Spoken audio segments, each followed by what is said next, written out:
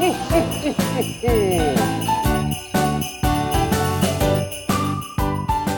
and welcome to Holiday How To. I'm your host Emma. Decorating for the holidays is so much fun for the whole family. Today I'm going to show you how to make a homemade decoration for your home.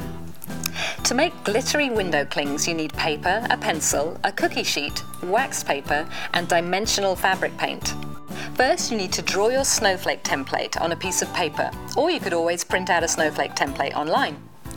Next, take the template and lay it down face up on the cookie sheet. Then cover the template with waxed paper. Now you're going to use the fabric paint to trace the snowflake, making sure the lines are thin. Also be sure all the lines connect. We don't want any broken snowflakes. Finally, let the snowflake dry overnight. In the morning, gently pull away the wax paper and stick them to your windows. Thanks for watching Holiday How To. Happy holidays!